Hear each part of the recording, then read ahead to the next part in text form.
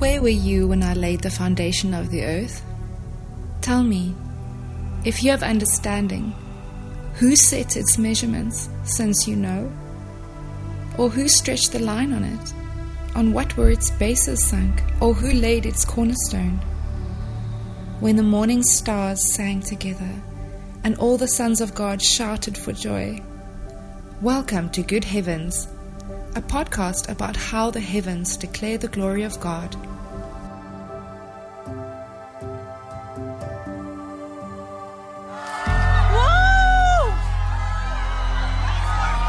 Oh my God! Oh my God!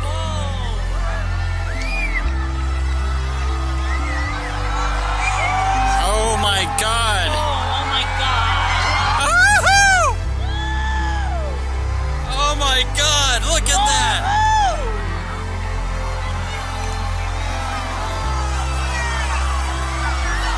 Oh my gosh! That's the most amazing thing I've ever seen in my life!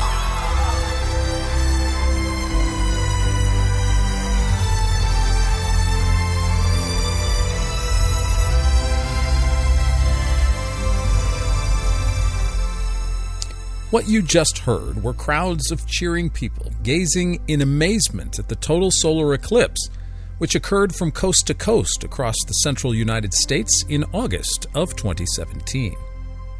The Sun is 400 times larger than the Moon, but the Moon is 400 times closer to the Earth, thus making the Sun and Moon look equal in size and enabling the Moon to completely block out the solar disk from time to time. The Sun's apparent motion in the sky and the visible planets all travel along an arc in the sky, an interstate highway of sorts known as the ecliptic. If you were to go outside and periodically mark the position of the Sun from its rising to its setting, you would be able to trace out this pathway. The Moon's orbit around Earth also follows the ecliptic, but at times ranges about 5 degrees above or below the ecliptic. That means at certain times of the year, the Moon crosses the ecliptic. It is at certain times when the Moon crosses the ecliptic that solar and lunar eclipses occur.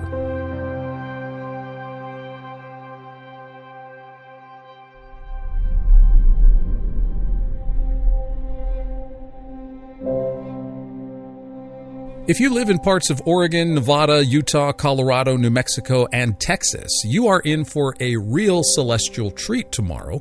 Tomorrow being Saturday, October the 14th, as of this broadcast, as there will be an annular eclipse occurring, beginning in Oregon at about 9 a.m. Pacific Standard Time, ending in the Gulf of Mexico just before noon Central Standard Time. You can Google the Annular Eclipse of 2023 to see if you are in the path of the event. Here in the Dallas-Fort Worth Metroplex, we will be in the 80% zone. Folks in the San Antonio area will be able to see the full annular eclipse. An annular eclipse is when the Moon is further away from the Earth, thus making it appear a little smaller and thus unable to completely cover the Sun. What then surrounds the Moon is a ring of fire and is quite a spectacular sight to see. But if you do try and observe it, make sure you take all the necessary precautions and not gaze directly at the Sun without proper eye protection.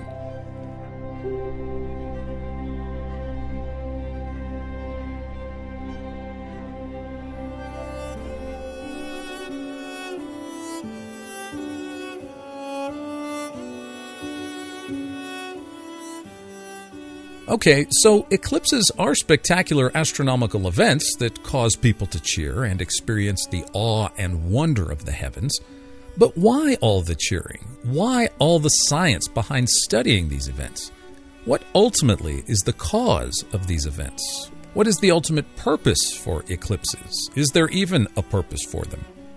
In her 2020 book, The End of Everything, Astrophysically Speaking, astrophysicist Dr. Katie Mack believes that, quote, at some point, in a cosmic sense, it will not have mattered that we ever lived. The universe will, more likely than not, fade into a cold, dark, empty cosmos, and all that we've done will be utterly forgotten. Where does that leave us now? End quote. It leaves us at least making a few observations about Dr. Mac's rather bleak assessment of our existence. First, nothing she says is based upon any empirical or scientific data. She does not know the future of the universe any more than she knows what might happen tomorrow in a cafe in the city of San Francisco. Second, her pronouncement that it won't matter that we ever lived and that we will be utterly forgotten is also unscientific hyperbole. From where is she deriving her data that it will not finally matter that we ever lived? How does she know that our deeds here on Earth will be utterly forgotten? Nothing in her astrophysics tells her any of this.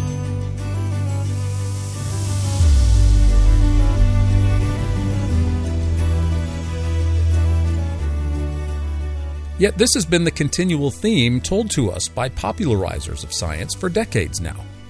We are cosmically insignificant. Our lives here won't ultimately matter in the grand scheme of things. We are just solar detritus with no purpose or intention behind our existence. We are just a thin biological film milling about on a solitary lump of rock and metal we've called Earth. There is no purpose, rhyme, design, meaning, or reason for our being here. While I do not mean to implicate Dr. Mac directly for the great despair through which our culture seems to be passing at the moment, but I cannot help but wonder how this repeated message of cosmic insignificance coming from the scientific community has contributed to our culture's burgeoning sense of futility and meaninglessness. If God does not exist, then we must somehow work out ultimate meaning and purpose for ourselves, help ourselves, define ourselves, promote ourselves, constantly reinvent and rebrand ourselves and our identities, looking to ourselves as the center of our own little universes. It is an incredibly impossible and exhausting burden. So why then are people cheering for an eclipse? Who is listening? At least with sports teams, we know the athletes hear us. But to whom or to what are we cheering when it comes to celestial events? If we are insignificant, if all of this is just one big unintended consequence of random impersonal forces, what's to cheer about? Why are some even moved to tears by an eclipse? And what then is the point of science at all? A purposeful and intentional concerted effort to study the universe that is itself impersonal, unintentional, chaotic, and without purpose or intent? Scripture provides us with a completely different story. Science exists primarily because the first natural philosophers in the Western tradition understood that God created the world to be understood.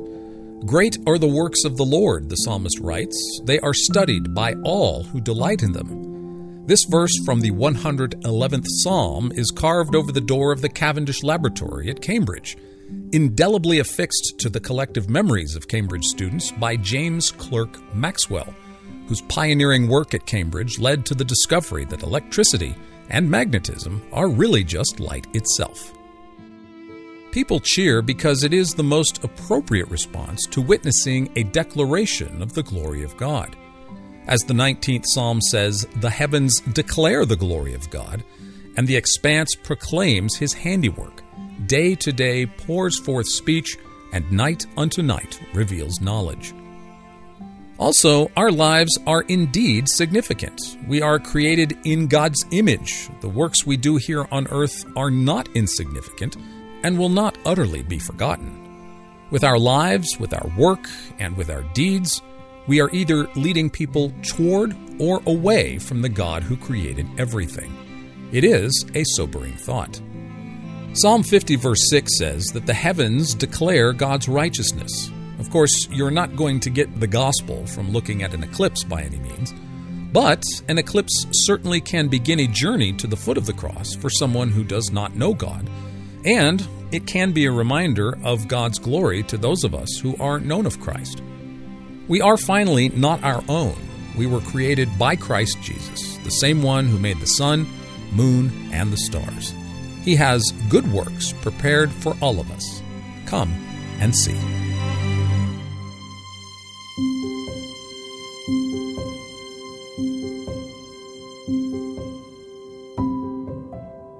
Well, good heavens, Wayne, it's about time. And did you know, coming up here in just a day or two, we're going to have a syzygy.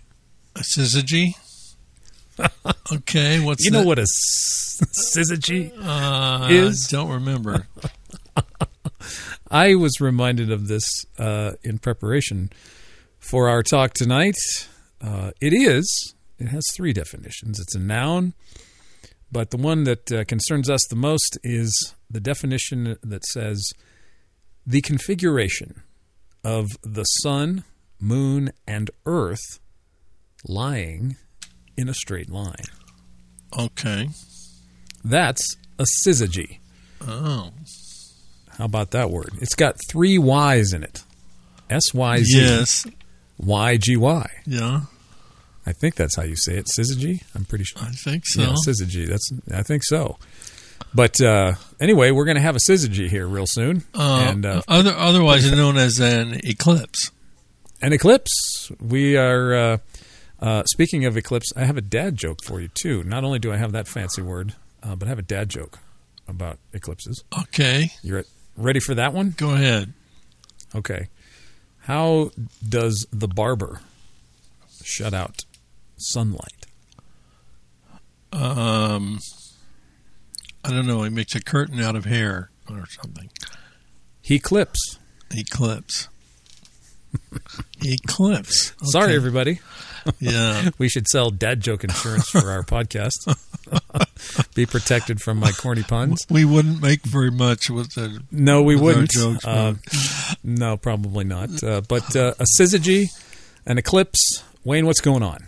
What's happening? What's shaking this Saturday? Now, if you're in Texas or Colorado or the southwest corner of Colorado, much of central Utah, a little bit of northeastern corner of Nevada, and parts of Oregon, you're going to see the ring of fire if you're in the path of totality, or you're going to see a partial eclipse. We here in the Dallas-Fort Worth area are going to see about 75 to 80% of this eclipse. But if you're in South Texas, around the San Antonio area, if you're in southwest corner of Colorado, if you're in Albuquerque, New Mexico, you're going to see a dazzling show. If you're in central Utah, northern Nevada, or southern parts of southwest Oregon, you're going to see the whole thing. You're in the 100% zone. Yeah. And this starts Saturday on the West Coast, and it will be over the Gulf of Mexico by noon, I believe, sometime Central Time. So Saturday here in Texas, we should have good weather to see it, but we're only going to see it partially. So if you do look at it, be careful. So in fact, I think we should emphasize safety in this, Dan. A partial eclipse like this is the kind of thing where people can easily hurt their eyes if they're not careful, because it's an annular eclipse, so there's a ring of the sun around the moon. The moon does not completely block out the light of the sun. That's correct. This is going to be an eclipse where the moon is further away from Earth, and so it will be a little bit smaller than what it would be if it was a total solar eclipse when the moon is closer to us. So yes, you will see the sunlight will not be completely blocked out. And if you're in the 100% zone, you can go online to NASA or space.com. There's plenty of websites where you can Google the October 2023 Annular, A-N-N-U-L-A-R, solar eclipse. Find out if you're in the path or not. But yes, definitely be well prepared. Look at it in a multitude of safe ways. Don't just stare up at it with your hands and the sunglasses. That would not be too cogent. But yes. Wayne, we're going to talk about the science of the annular eclipse as well. You mentioned part of it.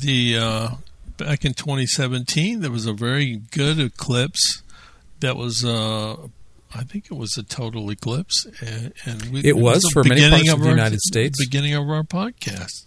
Yes, the eclipse of 2017, I think, was the first or second podcast. It was the first. We did the first one. The first one. Yeah. And then we did a second one on Jupiter. But yes, it was an eclipse. And coming up in April of next year, right here in the Dallas-Fort Worth area, we are going to be in the path of a complete and full solar eclipse, a totality. It's going to go pitch black here in Dallas-Fort Worth on April 8th of next year. So we don't have to go anywhere, Wayne, to see this. Most people travel all over the world to see these things, and we are fortunate to have we're very fortunate in Dallas to be right in the path of the totality.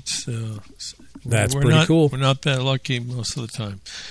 No, most people travel. A lot of people, there's what they call a space tourism or eclipse tourism, where people plan trips to go halfway across the world to see complete totalities, and not everybody sees a complete totality.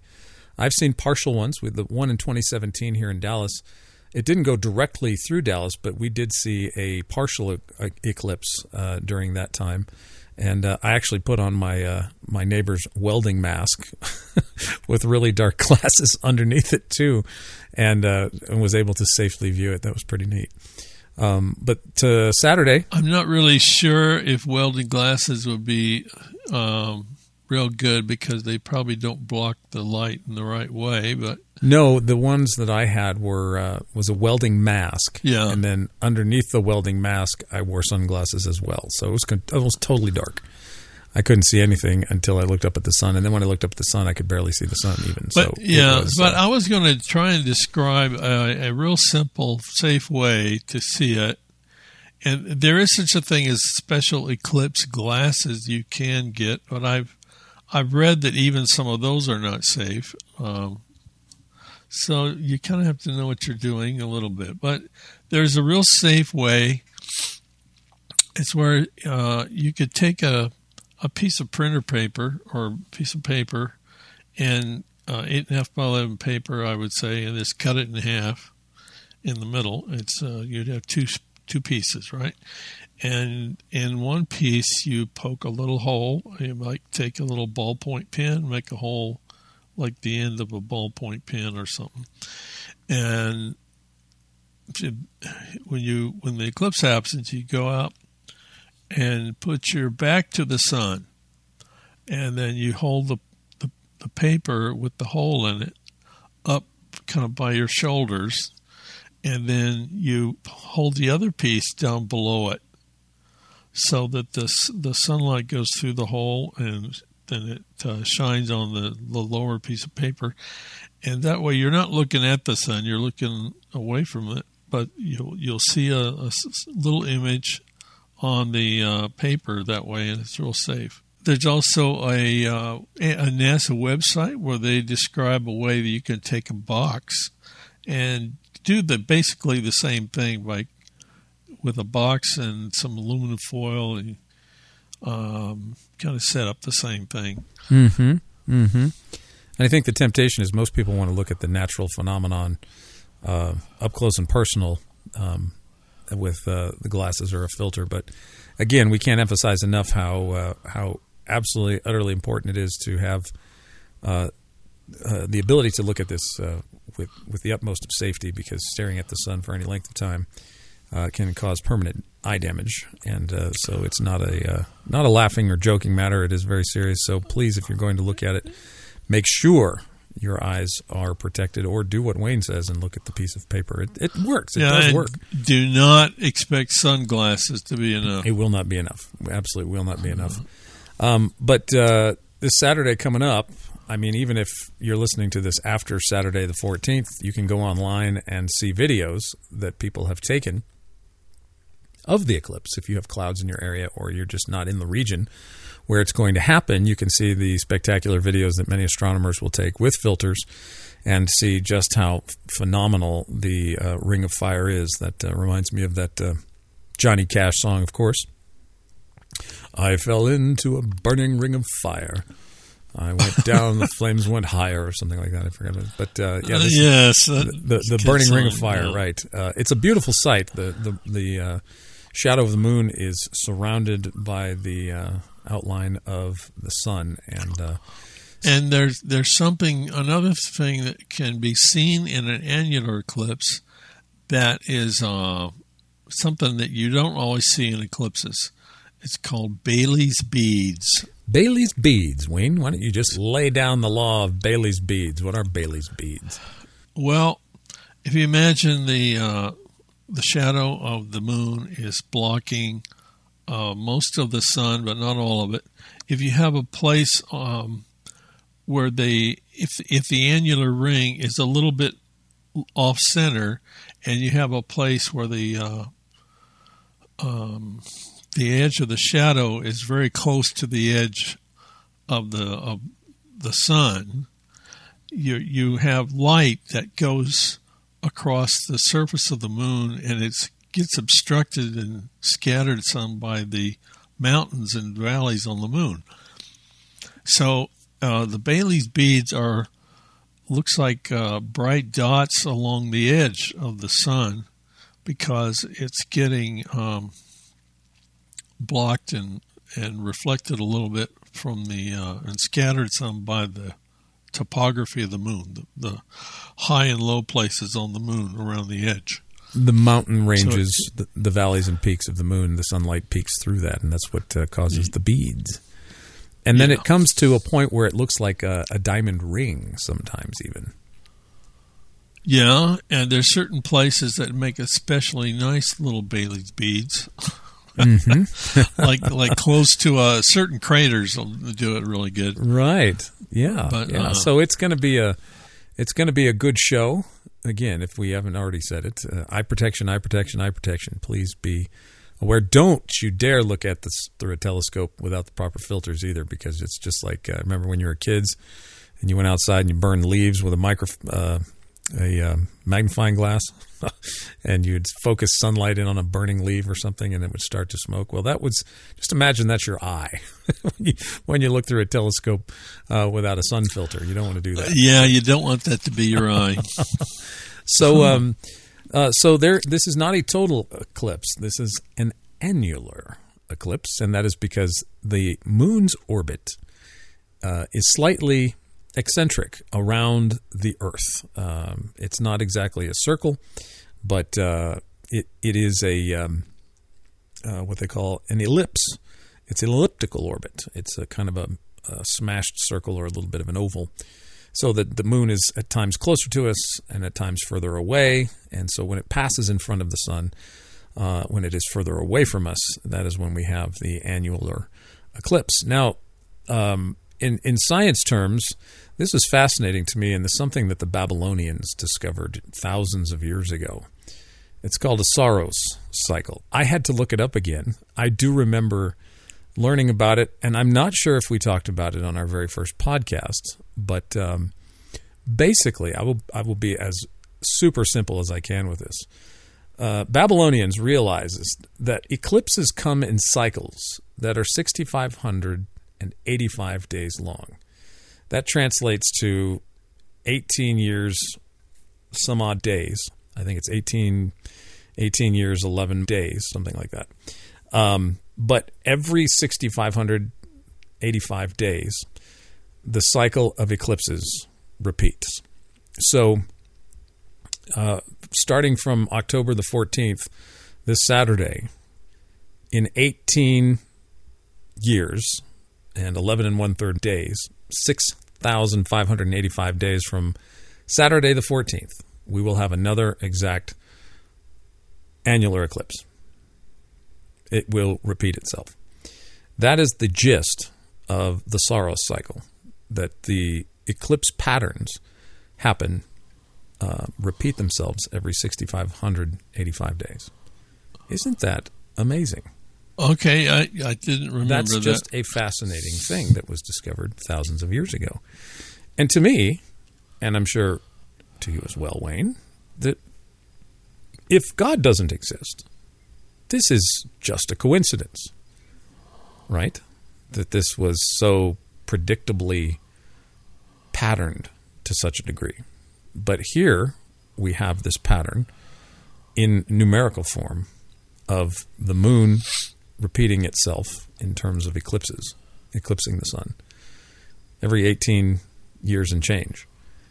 How about that? I mean, you really have to be paying attention to the sky to even notice that. Yeah. But once you find that, it's just an uncanny, cyclical, and it's so accurate, Wayne, that astronomers can predict with a great degree of accuracy eclipses because of this. Yeah. I was reading, Dan, about some of the oldest records of eclipses, and the oldest one they know of, I think, goes back to China, and they think it was during the time of Confucius, and it was in 2137 BC is when they think it was.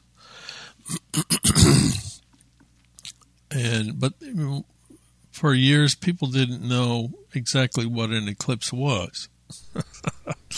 And so there were times when in the ancient world where they took it as an omen of something, so there was at least 2 or 3 cases in history where there was wars or battles that were stopped or something because they saw an eclipse and they thought it was a bad omen for them to keep fighting. So like in 585 BC, there's a people called the Lydians and the Medes that were fighting, and Greek historian Herodotus wrote about it, and he said, as the balance had not inclined in favor of either nation, another engagement took place in the 6th year of the war, in the course of which, just as the battle was growing warm, day was suddenly turned into night. When the Lydians and Medes observed the change, they ceased fighting and were alike anxious to conclude peace.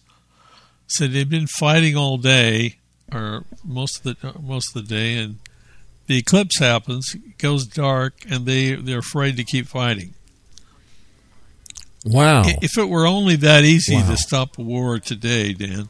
It's almost like science prides itself on sort of demystifying these celestial events as being nothing more than the product of natural forces and not any kind of supernatural agency. But despite our belief in science and what it can do and all the wonders that it has uncovered about the universe, it has not in the least removed any supernatural agency from these wondrously heavenly displays of things. But you're right, wouldn't it be nice if we could stop and look up at the heavens and marvel at what it is and who it points to, and maybe that would... Yeah, and of course in Genesis, and we've mentioned this before, but it talks about the sun and the moon and the stars marking seasons and days and years. But, it doesn't say anything in Genesis or in the Bible that we should be afraid of the stars. Mm-hmm. And it in the Old Testament, it emphasized that people should not worship the stars. Mm-hmm. Mm-hmm. The stars were never connected to any deity in the biblical view of things. Right. They didn't represent... But they were in the ancient world, for many... It's almost like in Genesis 1:14, an afterthought, and he created the stars also. And yes, the idea in Genesis is a demystification of, and almost like a prohibition and demolishing of the ancient pagan cosmologies, where the gods either inhabited or were in the created order, and people worshipped the stars as though the stars themselves or the sun and the moon were gods. And Genesis kind of undoes all that and says, God, these are creations of God. They are not in themselves gods and should not be worshipped as gods. But you can understand, though, Wayne, I am not excusing paganism, but you can understand people's impulse to want to worship creation because it is so wonderful and high above us and majestic and regular and predictable and beautiful. It does look divine in some sense, but from a Christian perspective, of course, there is no divinity in these things. They are reflections of God's glory, but God is not in the stuff. He upholds it, he creates it, but he is wholly separate from it.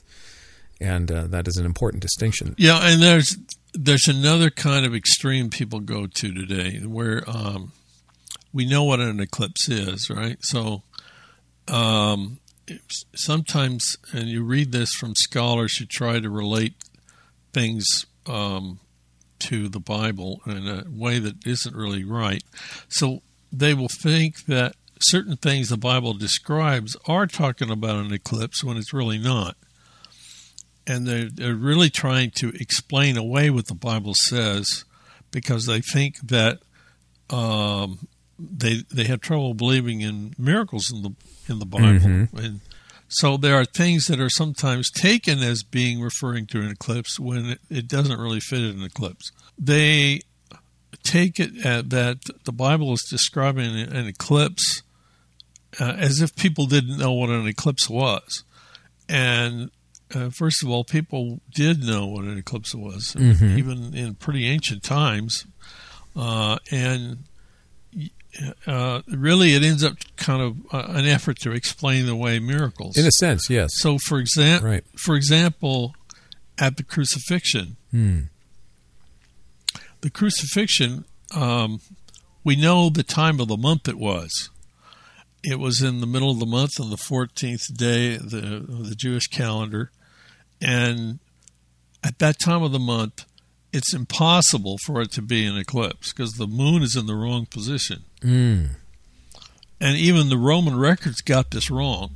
There were Roman records about Jesus' crucifixion that said that there was an eclipse that made the sky go dark for a while.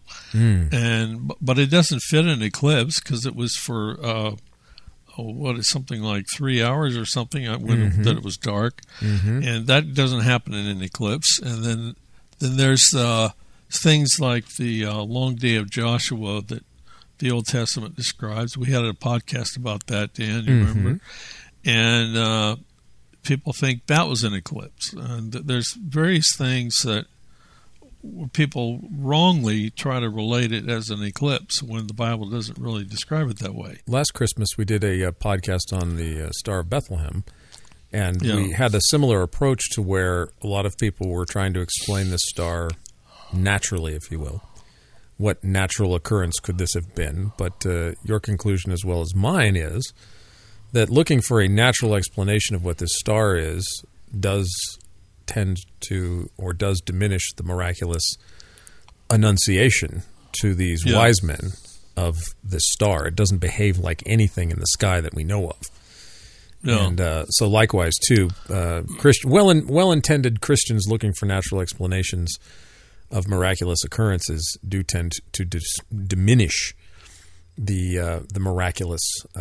Wayne, you know, I just interviewed Justin Brierley for our other podcast from Unbelievable. He did that show for 17 years and talked to many atheists and skeptics. And Justin was telling me the story about a social critic in the UK who's not a Christian. He calls himself a Christian atheist. I believe his name is Douglas Murray. But he told Justin, he said, you Christians need to keep Christianity weird. He says, don't try to make it look like everything else around you. The distinctiveness of the Christian faith is what draws people to it. But when you go enculturating yourself and making you look like the rest of the world, it's no longer attractive. It's just like everything else. And I really like that statement. I do too. I thought it was great. I really like that. And so, yeah, we want to keep Christianity weird. It's full of wonderful stories that have no natural explanation to them. I mean, the central core of our hope, Wayne, is a resurrection, a guy rising from the dead, not just any guy, but the Lord Jesus himself, fully God, fully man, rising from the dead on the third Jewish day. But when he died, as you said, the sun went dark for 3 hours at noon. And this is not anything that is an eclipse. Eclipse lasts, depending on where you are, and I think, 7 to 10 minutes tops, depending on where you are. So, it's just not, as you said, the moon is not in the right place for that particular time of year. But I think for me, I mean, it's not predicting the future. We're not saying that this annular eclipse that's going over a swath of the United States this weekend is predicting any biblical event to begin. Some people will inevitably say that this is a harbinger of something to come, and that's not what it's for. That's astrology, and we're not advocating astrology. But I do say that these remind us of God's glory. I mean, that's what the heavens declare is the glory of God. And so when the sun goes dark temporarily in the middle of the day, I mean, if nothing else, it reminds me of the very event at the crucifixion, and then what will happen someday that none of us know. The moon will be turned to blood, and the sun will be turned to sackcloth and will no longer give its light. And God will eventually do away with the sun and the moon, because the new creation will have no need of this light, because Jesus will be our light in the new heavens and the new earth. So these celestial events remind us of God's glory, I think.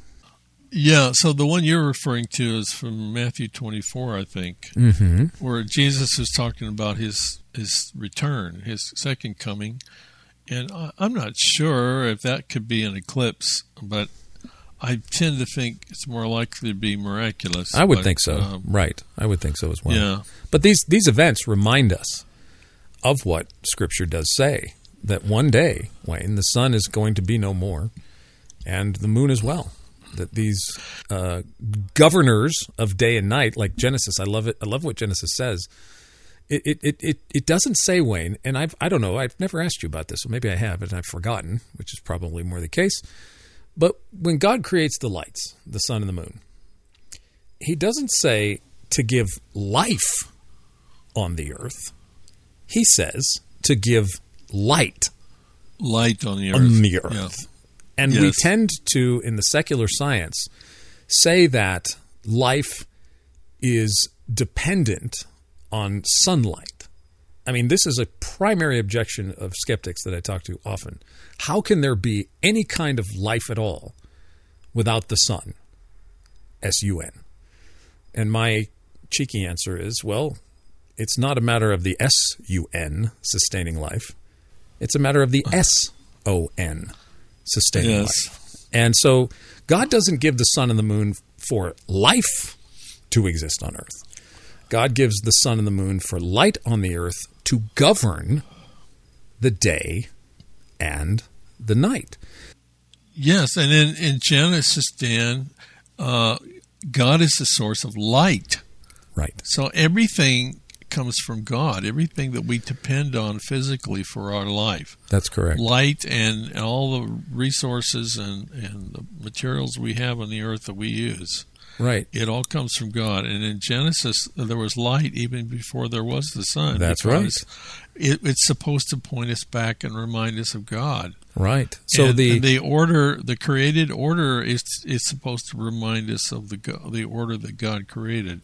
God's light, sunlight, moonlight, starlight. It's all a reflection of God's light, right? And we too, Wayne, this is a wonderful thing in Matthew. Jesus in the Sermon on the Mount says, "You are the light of the world. A city on a hill cannot be hidden. Let your light so shine before men that they may see your good works and glorify your Father who is in heaven." And so the moon is a reflection of sunlight. Sunlight is a reflection and a reminder of God's light. I mean, we were talking earlier about how we can't look at the sun and without bringing harm to our eyes. And remember what God says to Moses in Exodus 33. Moses says, "Show me your glory." And God says, "Nobody can see my face and live." So God's light is mediated to us through what He has made. And I think it's fascinating. I really do think it is really super fascinating to consider that what God has made reveals to us His invisible attributes. And think about, Wayne, and I know you're familiar even more so than I am with Old Testament, and especially in the realm of creation. You've done a ton of science work in that area, and the physics and the theology behind it, and have given talks on it. But one thing that has impressed me so much, and this has really helped me to broaden and appreciate my understanding of the Old Testament and what Jesus says about His return, that notice in Genesis He says that the sun and the moon govern the day and the night. And poetically, that people, like politicians, kings, presidents, queens, political leaders, are sometimes poetically referred to as sun and moon. They too are governors. They govern. God gives them, as He said to Pilate, "You would have no authority over me unless it had been given to you from above. And so what does Pilate's authority, his governing, do temporarily to Jesus? He blocks out his light. Through Pilate, Jesus is crucified. Through Pilate, that darkness temporarily comes over the earth. Through the governing authorities, Christianity is often persecuted and attempted to be snuffed out. The governors try to snuff out the light that is Christianity through people. But it's only a temporal prevailing. Eventually, the light breaks forth again and again and again, and there's not a political leader or a potentate who has been successful in snuffing out Christianity. It always rises. And I think that's fascinating, that there's not a single earthly governor, there's not a single celestial event, there's nothing in science or history or philosophy that has snuffed out, explained away, or done away with God's light that he has given to us through what he has made and through what he has written. Right. So it should be reminders to us of God. It's not that because we have our science that rules out God. It's that the order should remind us of God. That's right. Getting back to, just for a second, Wayne, getting back to that the eclipse of 2017 that started our podcast over 6 years ago, which is incredible to me. I can't believe we're still doing this. Yes. That eclipse had a progenitor. In August, if you rewind the clock, there was a similar eclipse in August of 1999. Now, what's interesting, Wayne, here's where the 1/3 of the day, something like that. I'm getting the math wrong. I apologize to all those who are very specific about this. But here's the twist. So that eclipse in 1999 didn't happen in the exact same place because the Earth turned an extra 1/3. And so that eclipse was over the Pacific and the Middle East. And so in 2017, the Earth turned a little bit, and it was over the United States, but it was the same basic pattern as it was 18 years, 1/3 days prior. So that's the Saros cycle. I'm just getting back to that issue. I may be explaining the science very poorly there. I'm sorry, but you can go up and look up the Saros cycle in relation to eclipses. And you brought up earlier, Wayne, and I wanted to jump on this before I forget. You brought up earlier the mythologies and the stories and the ancient tales of eclipses. There's a thing called, I think it may be Chinese. It's in the ancient Near East or the ancient Far East and it may not just be limited to the East, but tales of the sun being swallowed by a monster or a creature of some kind, a dragon.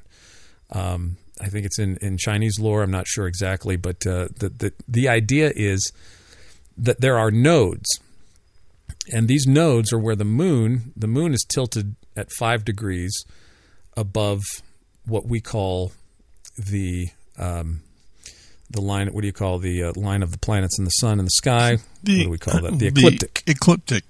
Yeah. Right. So if you look up at the sky at night and you see the pattern of the moon, of the stars, of the sun, of the planets. If you follow the planet's motion, there's an ecliptic. And it's a 23.5 degrees tilt. The moon is at any given time 5 degrees above or 5 degrees below that ecliptic. And of course, the ecliptic is the path that the sun follows primarily. And so when the moon descends from 5 degrees above the ecliptic, it can block out the sun. There can be lunar and solar eclipses at that time. And the moon can also rise. The moon can be below the ecliptic, and it can rise above the ecliptic. And when it passes the ecliptic from the lower portion, that's also a node. A node is when the moon crosses over the Earth's ecliptic, and that's what creates eclipses. And so there's either a rising or a descending or an ascending node. The moon can either be in an ascending mode or it can be in a descending mode. Yeah. So in ancient Chinese mythology, these nodes or eclipses, when the moon passes over the ecliptic and lines up with the Earth, we get a syzygy. In ancient lore, these nodes were believed to be like the dragon's head, where the dragon is swallowing the moon or the sun. And so there's a lot of fascinating ancient explanations for what this phenomenon is, why it happens.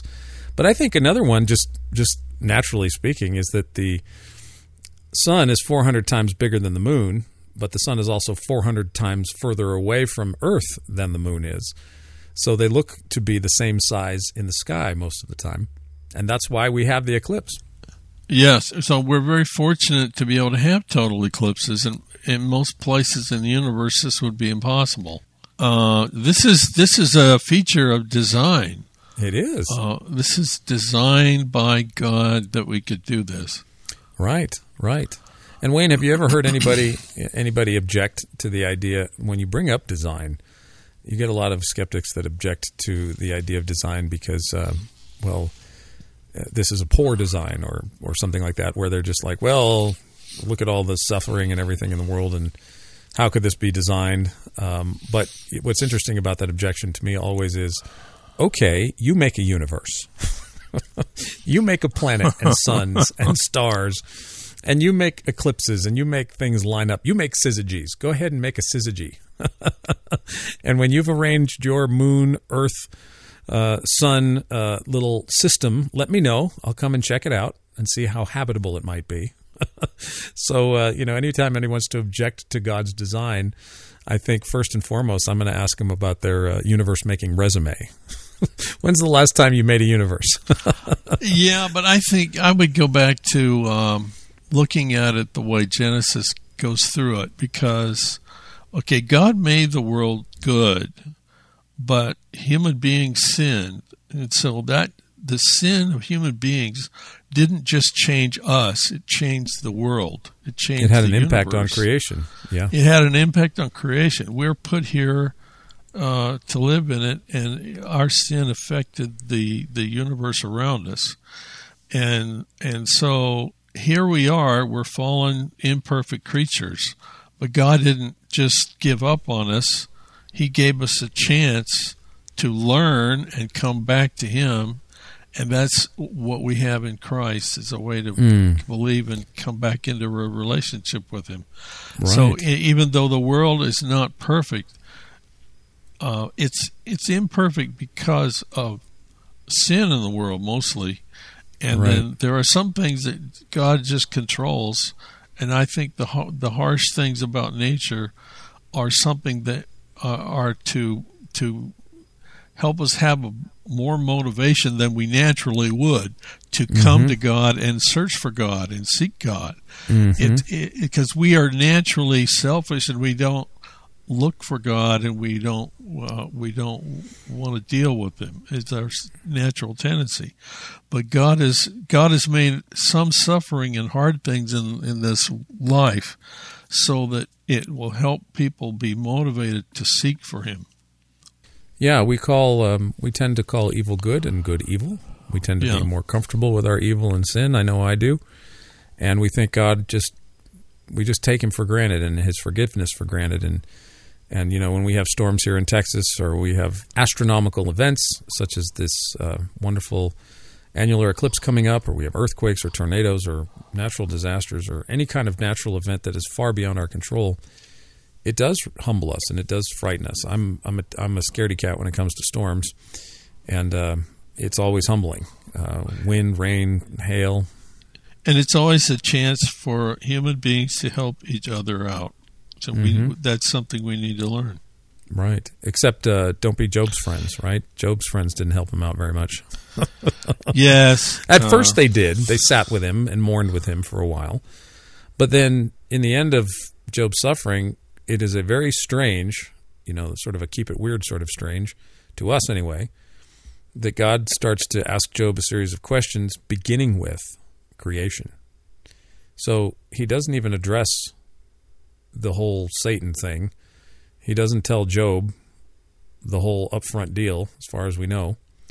But what you have in Job is basically an extended commentary on creation. Where were you when I laid the foundation of the earth? When the sons of God shouted for joy and all the morning stars sang together? Do you know the ordinances of the heavens? Can you guide a constellation in its season? That kind of thing. The answer from God was more something to help Job grasp who God is, not to explain why. It wasn't a direct answer to the why. It was more of who is God and who am I? Yeah. I was just pondering questions today of some things that had happened in my life recently. And I wasn't demanding God why answers, but certainly that is a natural question to ask. Why, God, did you let this happen? Why couldn't you have shown me this? Or why couldn't we have done it this way? Or why couldn't we have done it this way? And I wrote a whole article about looking back on my life about how God led me, even though I didn't know it was his voice or his leading. And I'm just wondering, well, I wonder why God did it that way. And I don't need to really know that. I mean, it would be interesting to know, but what would I do with that information? God has given me enough information. He's given all of us enough information to know how to negotiate through this world. And, it's an interesting issue, Wayne, and this, I think, will help us to transition into our next topic that you want to talk about, and I'm excited to hear more about because you dove into this more than I did. But, our book that came out a couple of years ago is called The Story of the Cosmos. And it's our conviction that the cosmos tells a story. And it's not in the kind of vernacular that your mom reads a bedtime story to you, but in some sense, it's a lot different, of course, but in another sense, it's very similar, that God declares in Psalm 50, verse 6, the heavens declare his righteousness. In Psalm 19, the heavens declare his glory. Isaiah 40:26 tells us to look up and consider all these stars, who made these stars.